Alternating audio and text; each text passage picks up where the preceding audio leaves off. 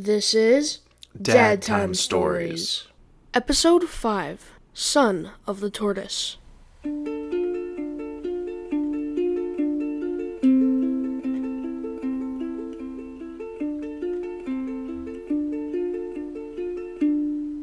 Welcome to another episode of Dad Time Stories, a podcast where I get my dad to tell us stories. I'm your host, Brian. And I'm your dad. Brian, we're recording more episodes of our podcast this weekend. Yep. That's exciting. And you're driving. I am driving. How do you feel about you driving, air quotes, driving the podcast? It's okay. Do you know why I'm having you drive the podcast? Because I'm the host. Because you're the host, right? And right. You've seen us do this enough times, right? That I think that you are ready to be driving, to be the actual host.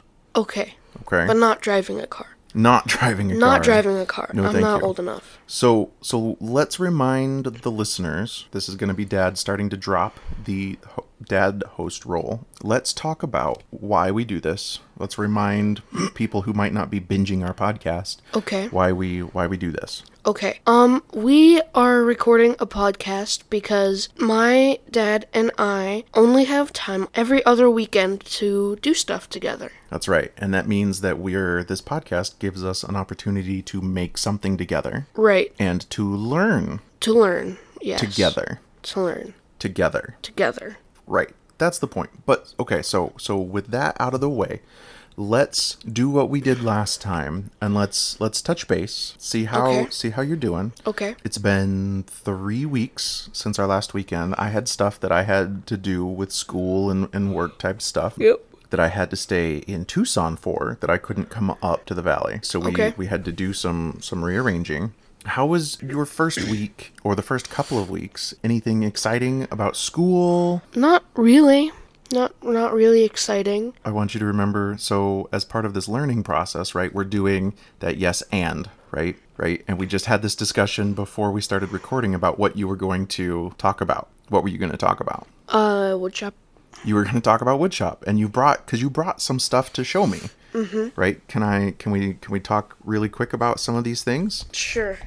So Brian is picking up, you can probably hear it, some wooden cutouts that he is handing me. Brian has a headless batarang that he's cut out of some really nice wood. A cougar that I'm holding in my hand right now. I'm gonna set that aside so we can talk about that. And then these two there's a phoenix and a squirrel that are both cut out of half an inch, quarter to half an inch thick of wood pieces, and they've got this paper on them. Can you tell me about this paper? Why they've got paper on them?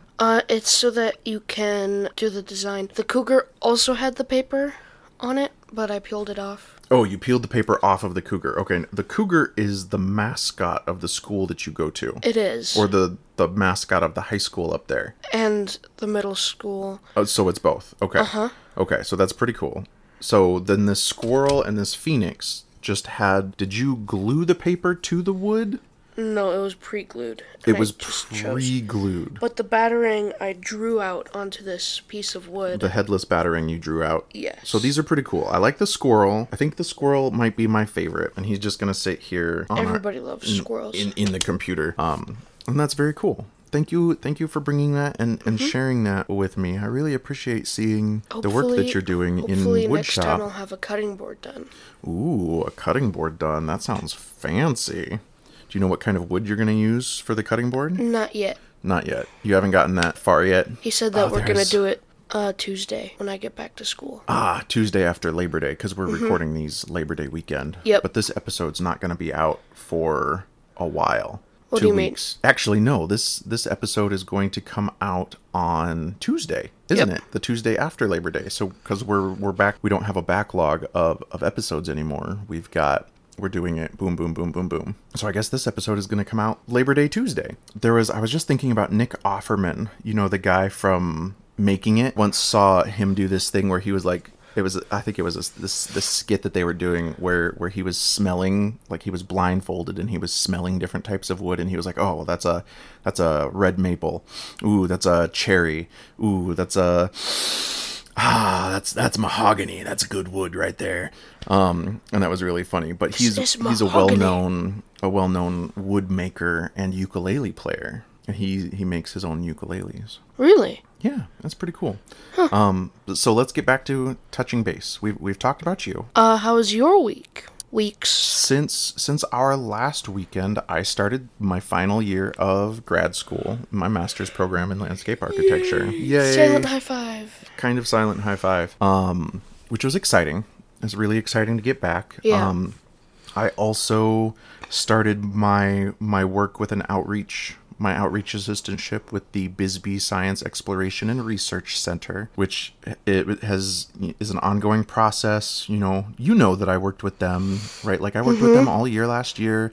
I'm going to be working with them this year to design a regenerative learning ecosystem in the backyard of a former middle school down in Bisbee, Arizona. And so we had a really big meeting where we're starting to talk about design principles and make moves towards the way that this project is going to go. And I'm really excited for this project.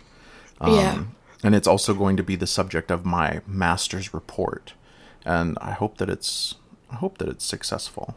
So now that we've gotten our good things / Our check-in done, let's start talking about today's story. I'm very excited for this story. I know you are, because you chose this story because it's not a Western story. This is a story that allows us to explore a new culture that maybe we haven't really heard about before, or another culture that we haven't really given any thought to before, but are a people that exist out in the world that we want to try to understand as other humans, and part of understanding what it means to be human and really learning about other ways of being human.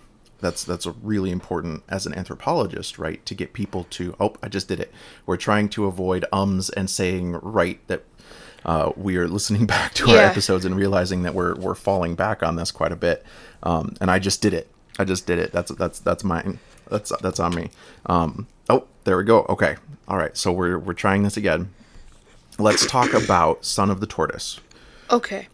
So this is a story that you did quite a bit of research for. I did. Before we started recording, At least Brian. I tried to, because there wasn't much information on this story. Right. Okay. So let's talk about the 5 questions. Okay. So the 5 questions are who, what, when, where, and why. Those are the 5 research questions that you took as you were taking on this research project for our podcast, right?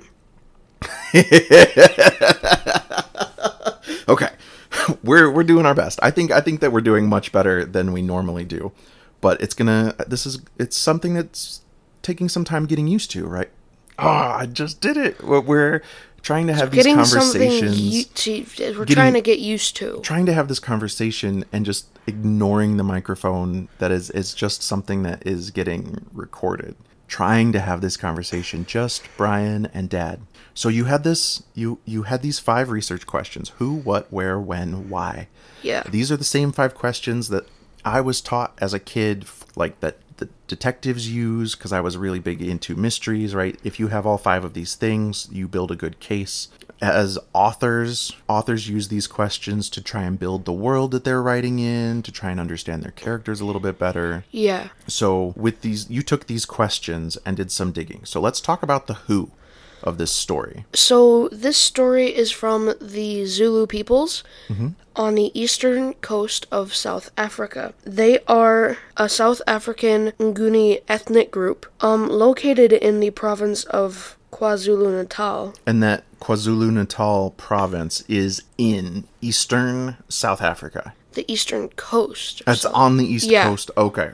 Of South Africa. Well, I think that's important to give the listeners, people listening into this conversation, an idea of what part of the world that this is happening in. Right. And you mentioned that they're part of the Nguni ethnic group. Yes. I think that's really interesting, and we'll come back to that, because I want to talk about these other questions. So we've got the who, and that's the Zulu people of eastern South Africa. Let's talk about the when. Let's talk about how old this story is. This is a pretty old story. We didn't have an exact date because we could not find this story anywhere on the internet. We originally stumbled across this story in a book of African children's myths and legends. But the book didn't have any information about which group of people that this story came from. We had to do some digging that we'll talk about after we listen to this story. So, we've got the who and the when. No, you have something specific about the when that you learned. I do. The Zulu people was founded in 1574. Okay, the clan, the Zulu clan was officially, air quotes, officially founded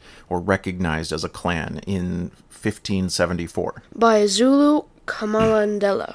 Zulu Kamalandela. Yes. Okay, that's a big name. It is a very big name. You learned something about the word Zulu. I did. So the word Zulu means weather or heaven in the Nguni languages. So the leader who brought the clan together, who brought the different ethnic groups together to form one people, was named Heaven Kamalandela? Or weather. I think it's probably more about the heaven. This is a, with most leaders like this, that title is some sort of reference to a divineness of that leader. Okay. So do we think that this story is older than 1574 or that it's newer than 1574? We think that it's older. Why? Because, you had a really good reason, and I don't remember what it was. I don't remember what it was. That's okay. It's that oral history that when Zulu Kamalandela established or had this clan officially recognized, when the different ethnic groups were brought together, it wasn't just today is September 4th, 1574. We all speak the same language now. Here are all of our stories. That's not how these types of things work. Sometimes we would like them to, but we've got this saying, Rome wasn't built in a day. Okay. No culture exists in a vacuum. Do you know what that means, though? Rome wasn't built in a day? Yes. What does it mean? That it took multiple days to build Rome. It took years. It took centuries. Right. For Rome to get where it was as a prominent culture in Europe. Okay? Okay. I feel like okay is becoming our new right. And we're just having a conversation. Okay. Podcasting is hard. Talking with a microphone in between us. We'll get there. I know we will. Eventually. Especially as we get more comfortable talking about the stuff that we've researched. Getting back to the point of this is that Zulu Kamalandela, when this person brought these ethnic groups together, there were stories that already existed amongst these different people because of the oral tradition. So we think that this story is older because that's how these types of stories work. And because we couldn't find it written down anywhere else outside of this storybook that we found, we know that this story had to be told by somebody to somebody else, and that it may be changed over time, which is indicative. It tells us that, this story has been around for longer. That's how oral traditions work. And the fact that, at least for me, that we weren't able to find this story anywhere else tells me that this is an old story. It is. It is a very elderly story. It may have been written down after 1574, but I definitely think that this is an older story. That it was told earlier than 1574. Because people have been telling stories for a long time. Think about the first story that we covered on the podcast. Do you remember what that was? It was How Stories Came to Be. How Stories Came to Be. At some point in human history, over the course of 200,000 years, people had to start telling stories in there. Right. To keep ourselves entertained, to share knowledge, and that's going to be an important part of our discussion later. To share knowledge, and it's more than just entertaining. The purpose of all stories is to entertain. every story then can be broken up into different categories of what it's trying to teach. Because these stories, these old folk tales, aren't just entertainment. They're to teach something. And that's a big part of what our podcast is trying to do too. So we have the who, we have the where. The who is the Zulu people. So the where is not southeastern, it's eastern South Africa. We have the who and the where and the when. Who, what, when, where, and why. And the when is pre-1574, but 1574 is the date that the clan was established. So we need the what. What and why. Okay, what is the what of your research? What question were you researching for? The story. The story. The what is the story? I really feel like the what of this and the research is your story. It's always going to be the story. It could also have been some cool cultural traditions that you learned about. Like stick fighting. You want to tell me about stick fighting? On my paper, I only wrote down stick fighting, in all caps, and an exclamation point. But stick fighting is where, so you have a stick with a shield in one hand and another stick in the other, and you're trying to get around the opponent's shield stick to hit them. Okay. How old were these people who were, or how old do the Zulu is this cultural tradition practiced? So you can start at as early as 5 years old. They start stick fighting at 5 years old? Yes. They must be really good. So this must be a really important part of their cultural tradition. Yeah. Probably to train warriors. Like the SCA. Like the SCA. Oh, right. We did have that discussion the other day about stick fighting. So I'm trying to think about what were some of the other things that we were talking about the other day when we were discussing this research, and my mind is just coming up blank. So me too. We'll include a link to some stick fighting in the show notes. But let's set this cultural discussion aside, as we're starting to run a little bit longer now, and let's talk about the characters of this story. Okay. So I rewrote a lot of this story. I really took the story from the storybook and tried to keep... So this is Son of the Tortoise retold by Dad. And I did make some changes, and I typed it up and was trying to make sure that I was avoiding some copyright issues, because it was really unclear where this story comes from and which culture, and there were a lot of questions that I had. So I am retelling this story and trying to keep as many of the relevant themes to this story as I could. So let's have this character discussion. I also think that you made it a bit longer, because the original time was just under 7.5 minutes. So the first time that I read it and you timed me, it came in at 7.5 minutes.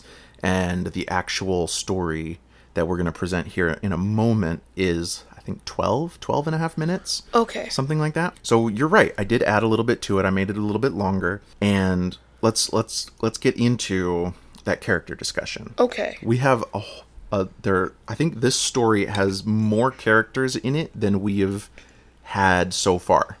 There's a little boy and his herd of cows, or his father's herd of cows. Right. The little boy's sister, who is a major player.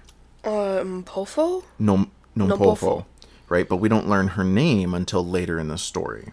Mm-hmm. There's the Elephant King, there's the Jackal, and there's the Tortoise, and other unnamed animal characters. And then there are the grandfathers, the old people. The old people in the beginning, right? And we've had minor characters before like this, like the grandfathers and the other animal servants, right? We've had tertiary characters in the wings before with other stories. Mm-hmm. But so I think the little boy, his sister, the Elephant King, the Jackal, and the Tortoise. So I guess that's only 5 major characters, which is about right. Yeah. for this story. Now, each of these characters in the original version of the story have a Zulu name. The Zulu names were the context clues that we were able to use for our background research to determine that this was a story from that group of people. I don't remember what the little boy did have a name in the original story, but I didn't feel like it was important to include. Because he's only included in like... He's just in the very beginning of this story. And I felt like that was not important. The little girl's name was Nompofo. I forget. The little boy's name meant, I don't remember what it was, but it meant to want or to need, which is important. Nompofo, I don't remember what it meant when I looked it up. But the Elephant King's name is Ndlovu. Which means elephant. Mpungushe, which means... Fox? Fox or jackal. And then Fudu is the name of the tortoise, which means... Turtle. Turtle or water turtle or... Tortoise. Even though, actually, wait a second. Tortoises live on land. Turtles live in water. So, Fudu meaning that one reference that we hit that... But also it said Ufudu meant water turtle. Oh, Ufudu was water turtle. Okay, so maybe that's something different. Okay, we're running a little long. I think that we have enough information to get into the story. All right, let's listen.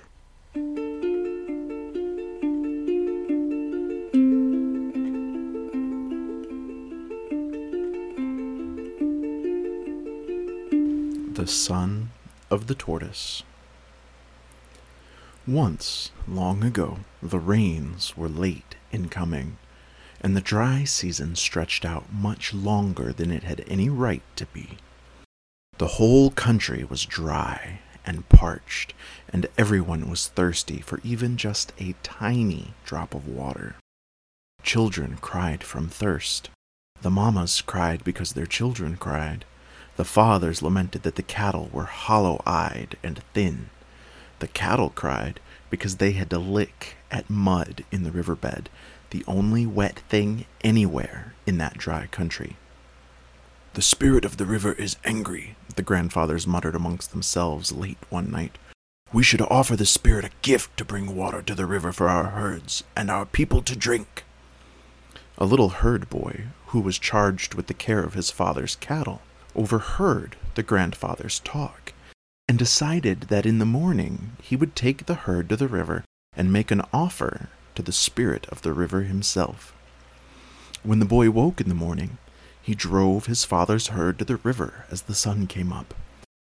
He separated a great black bull from the herd and led it into the dry riverbed. "Oh, river," said the boy, "this is the best black bull from my father's herd. I bring him to you today, and he is yours if you will let the waters up for all to drink." But no water came, and the moos of the thirsty herd were the only reply to the boy's offer. The boy drove the black bull back to join the herd, saying, "Maybe a red bull would please the spirit of the river more, as it shares the color of the riverbed." The boy separated from the herd his father's best red bull, and drove it down into the riverbed. "Oh, river," cried the boy, "this is the best red bull in all our lands. Take him as my gift to you. Please let the waters up for us to drink." Still, no water came up from the riverbed, and the herd mooed its desperation. There was a cow in the herd. She was milk white and flawless. She was the pride of his father's herd, and the boy thought that she must be what the spirit of the river truly wanted. This cow he separated from the herd, drove into the riverbed, and said, "Spirit of the river, take Mlope. My father's heart goes with her. Only please let the waters come."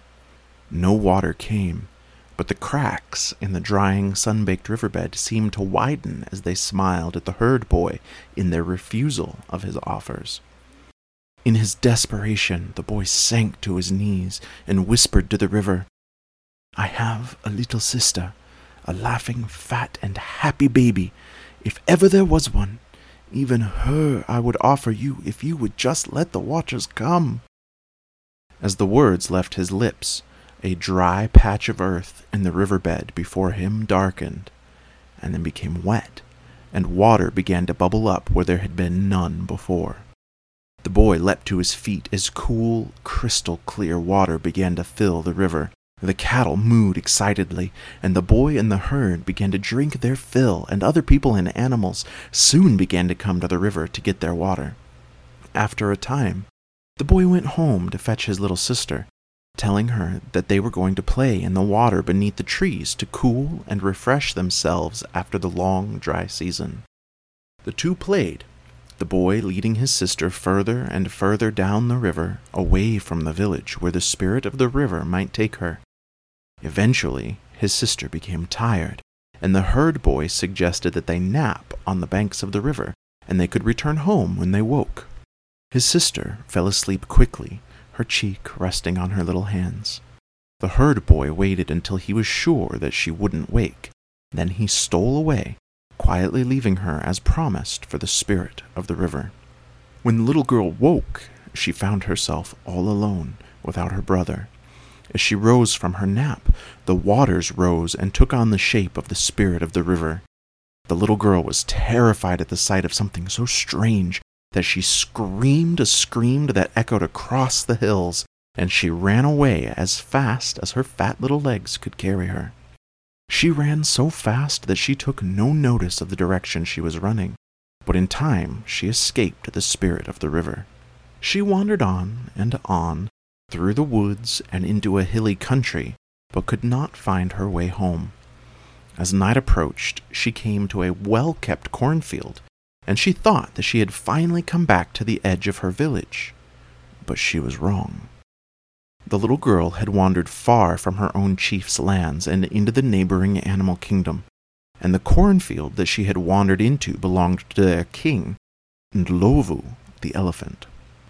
After spending all day playing and running and searching for home, the little girl was very hungry, so she made herself comfortable in a thicket of tall grasses near the edge of the cornfield.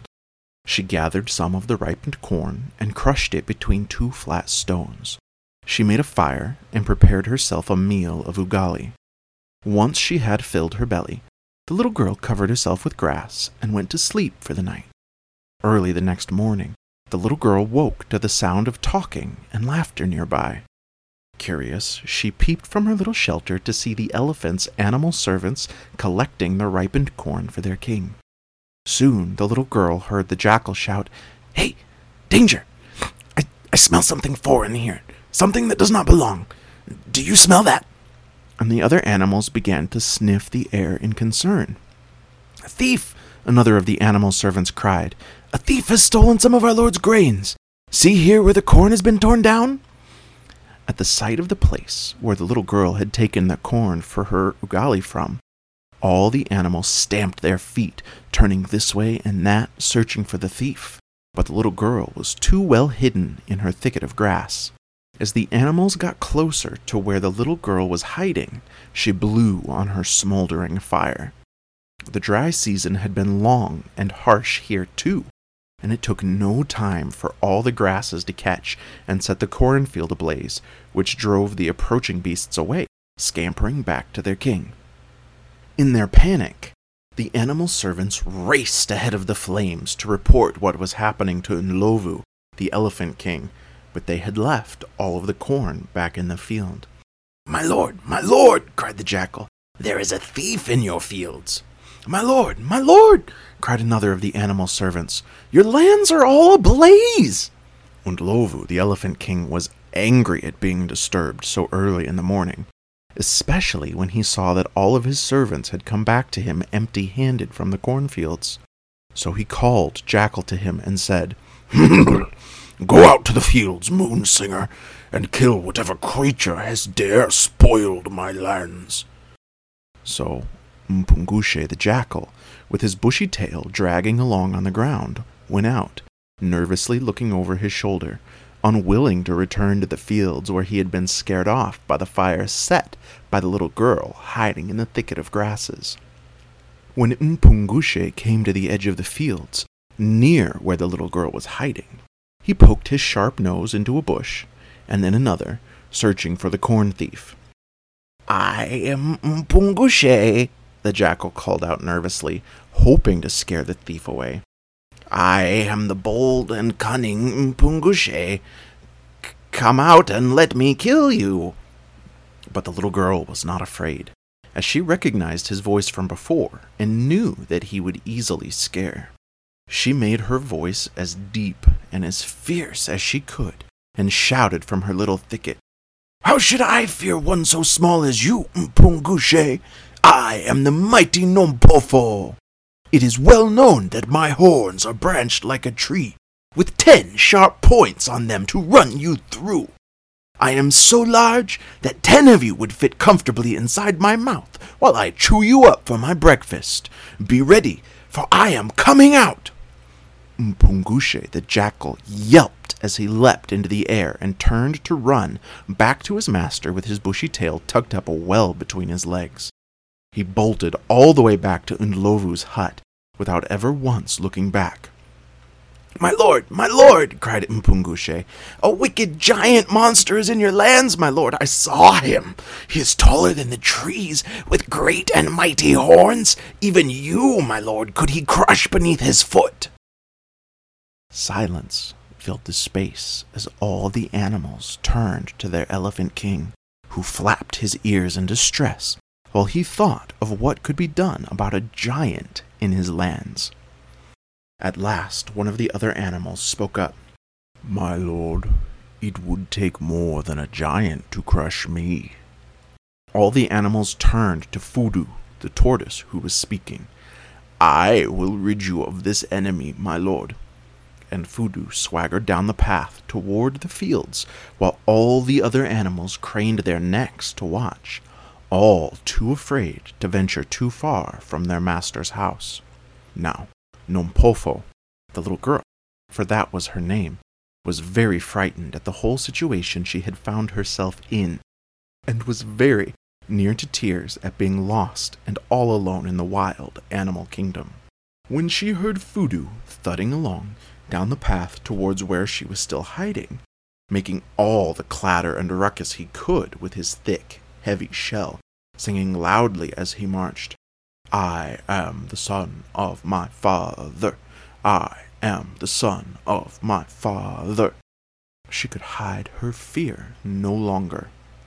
So she leapt from the thicket of grasses where she was hiding and ran screaming into the forest. This caused Fudu to stop, startled, and he sat for a long while on the path and laughed and laughed and laughed. At last, Fudu thought to himself, Mpungushe has shown himself in his true colors, the colors of a coward who was himself frightened of a little child who had lost her way.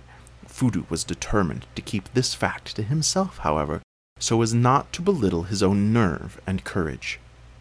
After a time, he waddled his way back to Ndlovu with his thumbs tucked under his armpits, still singing loudly, I am the son of my father.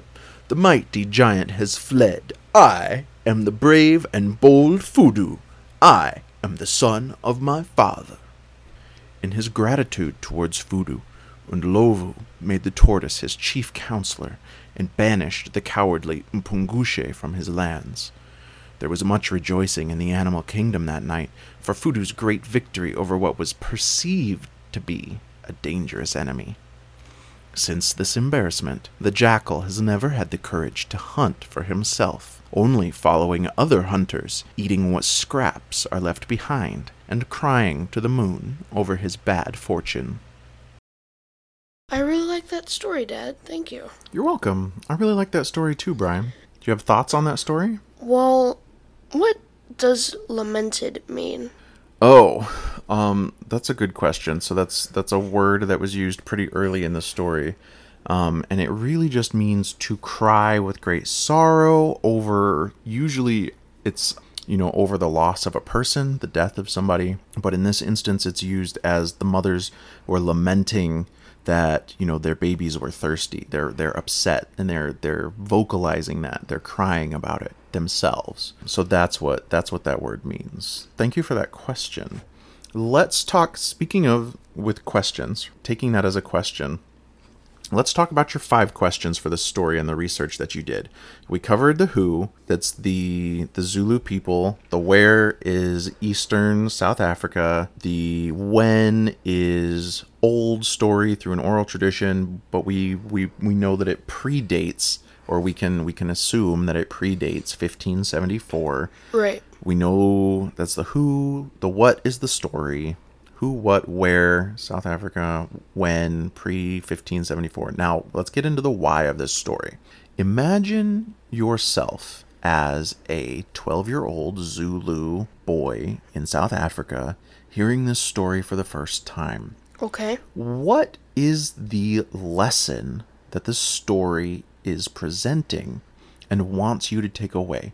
So the story is not just entertainment, right? This story is teaching something. What is this story supposed to teach you as a 12-year-old boy in South Africa 500 years ago? Don't give your little sister to the river spirit. You do a really good job of hitting that surface value, that surface level moral on the head. Don't give your sister to the river spirits. Okay, fine.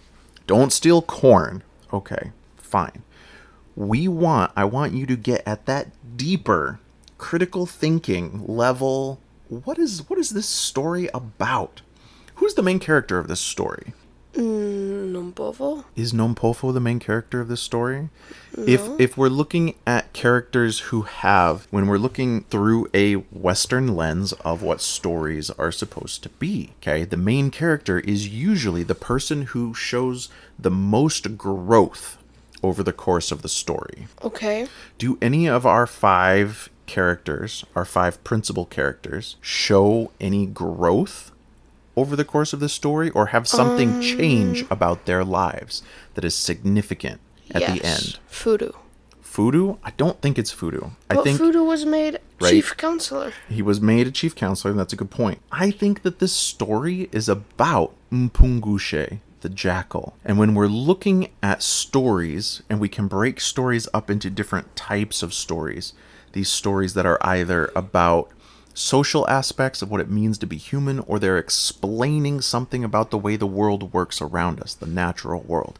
Right. This story falls into that second category of what in the natural world works. And the story is telling us this is why jackals aren't hunters. And so maybe you're a 12-year-old kid in a small village in Zululand, which is what the kingdom of the Zulu was called back then, right? So maybe you're this small kid in a village and you hear the jackals howling to the moon at night. And this is a common theme for Zulu children, that these howls at the moon in the night is something that's scary. It is very scary. It could be, right? It could be scary. It could be very scary until you hear this story and you say, oh, wait a second, that's just a jackal howling at the moon. I don't need to be afraid of the jackal, because the jackal's not going to eat me. He's too afraid of me. He's too afraid of everything. The jackal's not going to eat me because the jackal is a scavenger, and I don't need to be afraid. What I find interesting about this story is that this story is not called Why the Jackal Howls at the Moon, or Son of the Jackal, right? Or something along those lines. Or something else along those lines to indicate that the jackal is the main character. But I definitely think that Mpungushe is the main character of this story. Do you think that there's a reason, and keeping in mind that there are no wrong answers, do you think that there's a reason why we spend so much of this story focusing not on Mpungushe, and instead focusing on how Nompovo came to be hidden near the fields? Yes. And what do you think that reason is? Because they wanted us to know how the jackal came to be as the jackal. Right. We need all of that lead in. We need all of that exposition to explain what's going on and where this story is taking us. That this story spends so much time focusing on the little herd boy and Nompovo because it is what we just were talking about, that this story is supposed to tell kids, hey, you don't need to be afraid of the jackal. So it's setting up this realistic kind of scenario, right? To give Zulu children these characters to identify with. The little herd boy, and they gave us his sister Nompovo, or they created these characters and gave us all of this exposition to have somebody for the Zulu children to identify with and say, oh, okay, this is a realistic scenario. The rainy season came late. I've experienced that. I understand. This feels like a realistic story that I can learn from. And what I need to be learning from this is that I don't need to be afraid of Jackal. Now, big question for you, big critical thinking question for you. What do you think, what lesson can you take from this story to apply to the life of a modern child, Zulu, American, Australian, German, any child? What lesson do you think that we can take from this story and apply to our modern way of living? Maybe, like, I don't know. Try again. I don't know. What do you think? Don't be scared. Don't be scared. I think that that's a good lesson, right? Don't be afraid, right? There's obviously those surface morals, those surface level stories. Don't sacrifice your river or your sister to the river. Don't steal corn from people. But we get that from other stories too. Right, we see, the don't steal in The Famous Thief, kind of. But that's not really what the moral of that story was, right? Right. Because that story kind of glorified thieving and stealing. Right.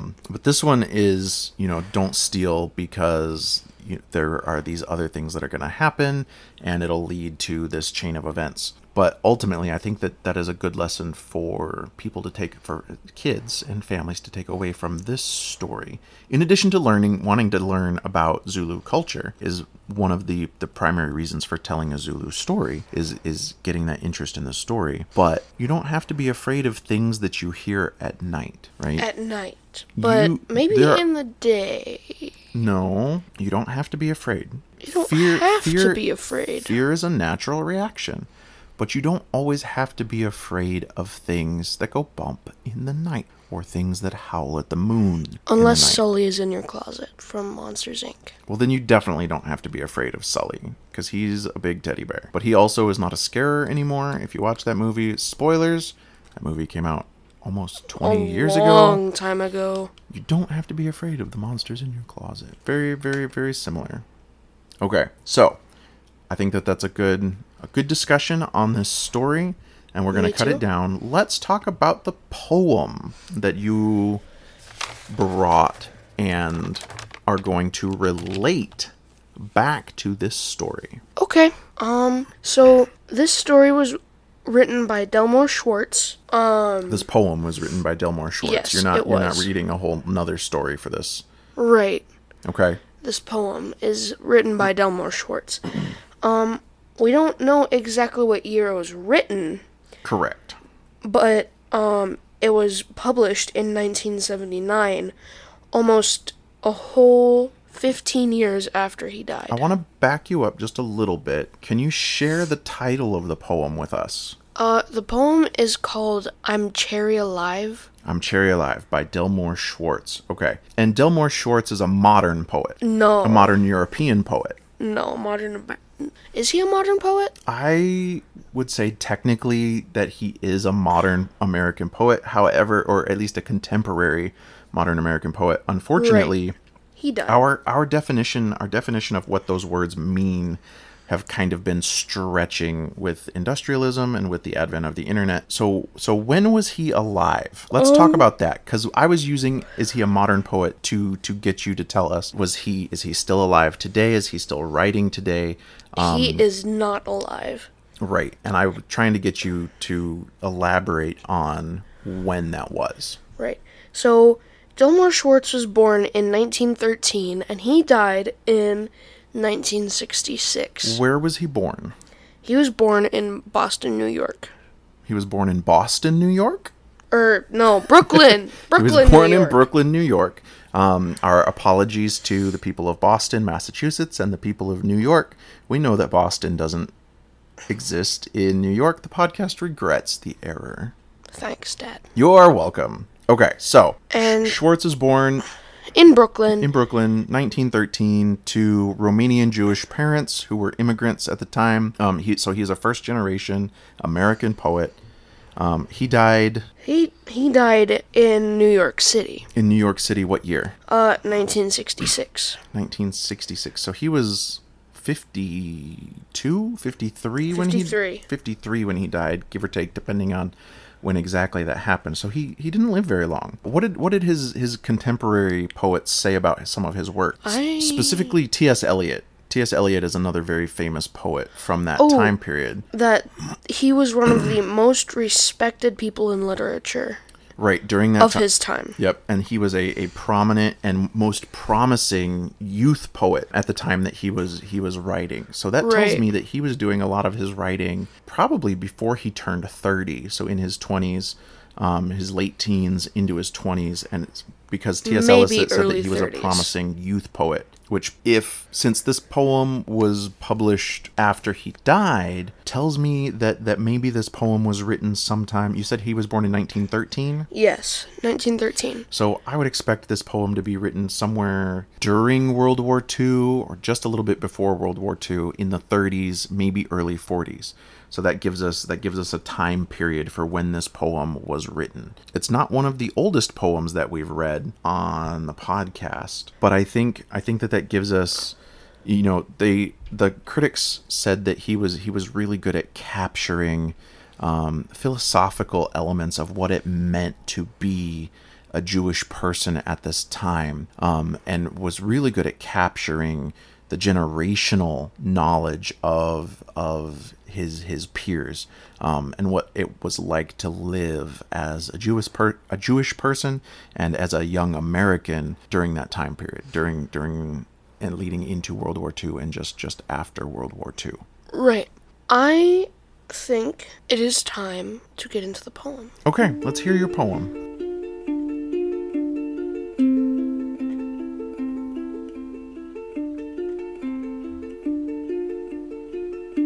I am cherry alive by Delmore Schwartz.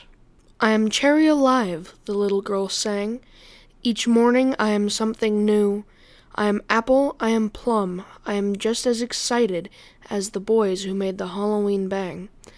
I am tree, I am cat, I am blossom too. When I like, if I like, I can be someone new. Someone very old, a witch in a zoo. I can be someone else whenever I think who. And I want to be everything sometimes too. And I put it in along with everything to make the grown-ups laugh whenever I sing. And I sing, it is true, it is untrue. I know, the true is untrue. The peach has a pit, the pit has a peach, and both may be wrong when I sing my song. But I don't tell the grown-ups because it is sad, and I want them to laugh just like I do, because they grew up and they forgot what they knew, and they are sure I will forget it someday too. They are wrong, when I sang my song, I knew, I am red, I am gold, I am green, I am blue. I will always be me, I will always be new. I really liked that poem, Bri. That was very cute. Thank you for that. You're welcome. I also enjoyed that poem. Great. I'm glad that you enjoyed it, since you were the one, because I wanted to talk a little bit about that. To date, Dad has found most of the poems that we've used, that we've recorded. This is one that you found that you thought applied really well to the story of Son of the Tortoise, even though this was written by a completely different type of person than who would normally be sharing Son of the Tortoise. And I wanted to get just right off the bat to one of the lessons from the story that we forgot to talk about, because it applies. This is the connection between the poem and the story. Do you remember what it was? I think it was the last two lines that applied to the jackal. I don't think it applied to the jackal. I think it applies to the tortoise. I think it was about Fudu. Fudu was okay with who he was that whole time. Right? Fudu was, I am who I am. I am a tortoise. I am the son of the tortoise. I am the son of my father. This is who I am, and I am not going to forget that as I go to face this very scary situation of there being a toddler hiding in the woods. Very scary toddlers hiding in the woods right? But Very but scary. that's that connection. That is the connection to from the poem to the story. What is your favorite part of the poem, or do you have a favorite line from this poem? Probably the one where it's something like, I'm red, I'm green, I'm gold. I am blue. Um, I will always be me. I will always be new. Why do you like that? Just because.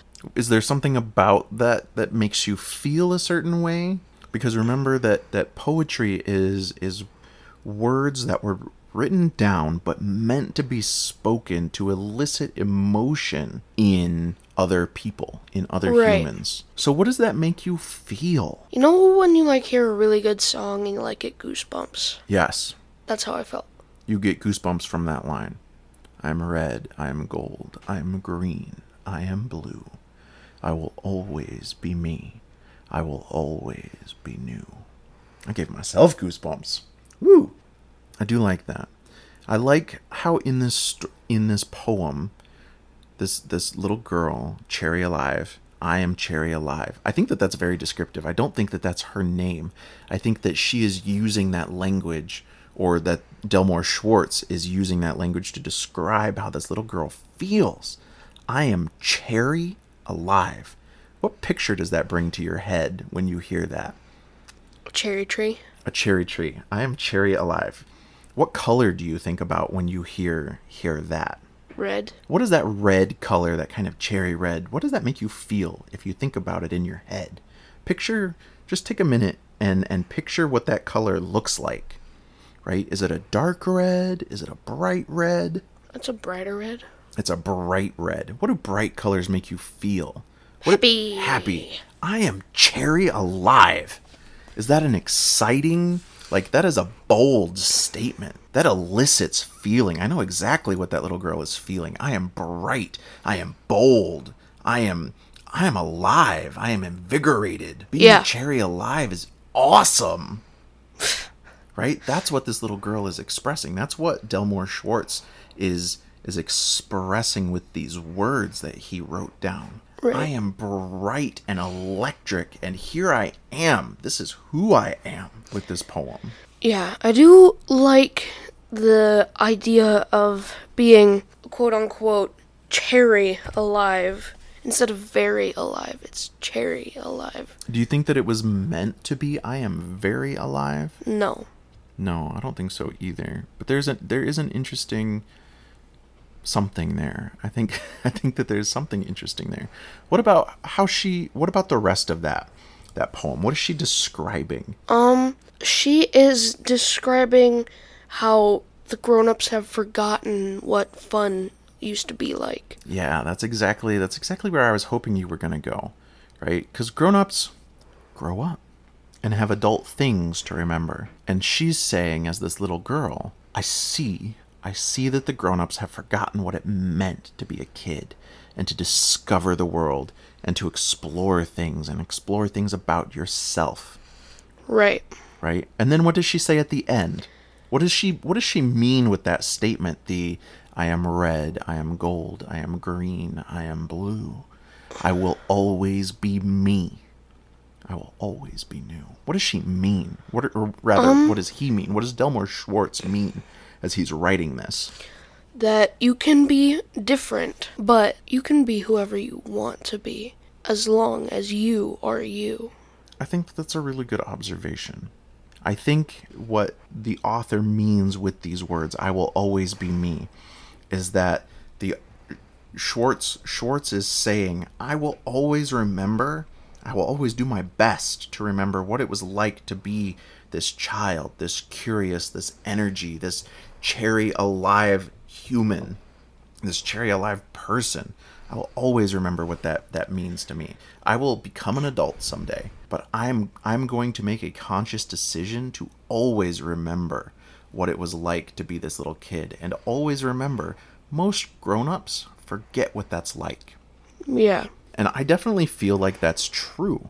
I know that I lost, as I transitioned from from my teens into my early 20s, that I forgot a lot about that.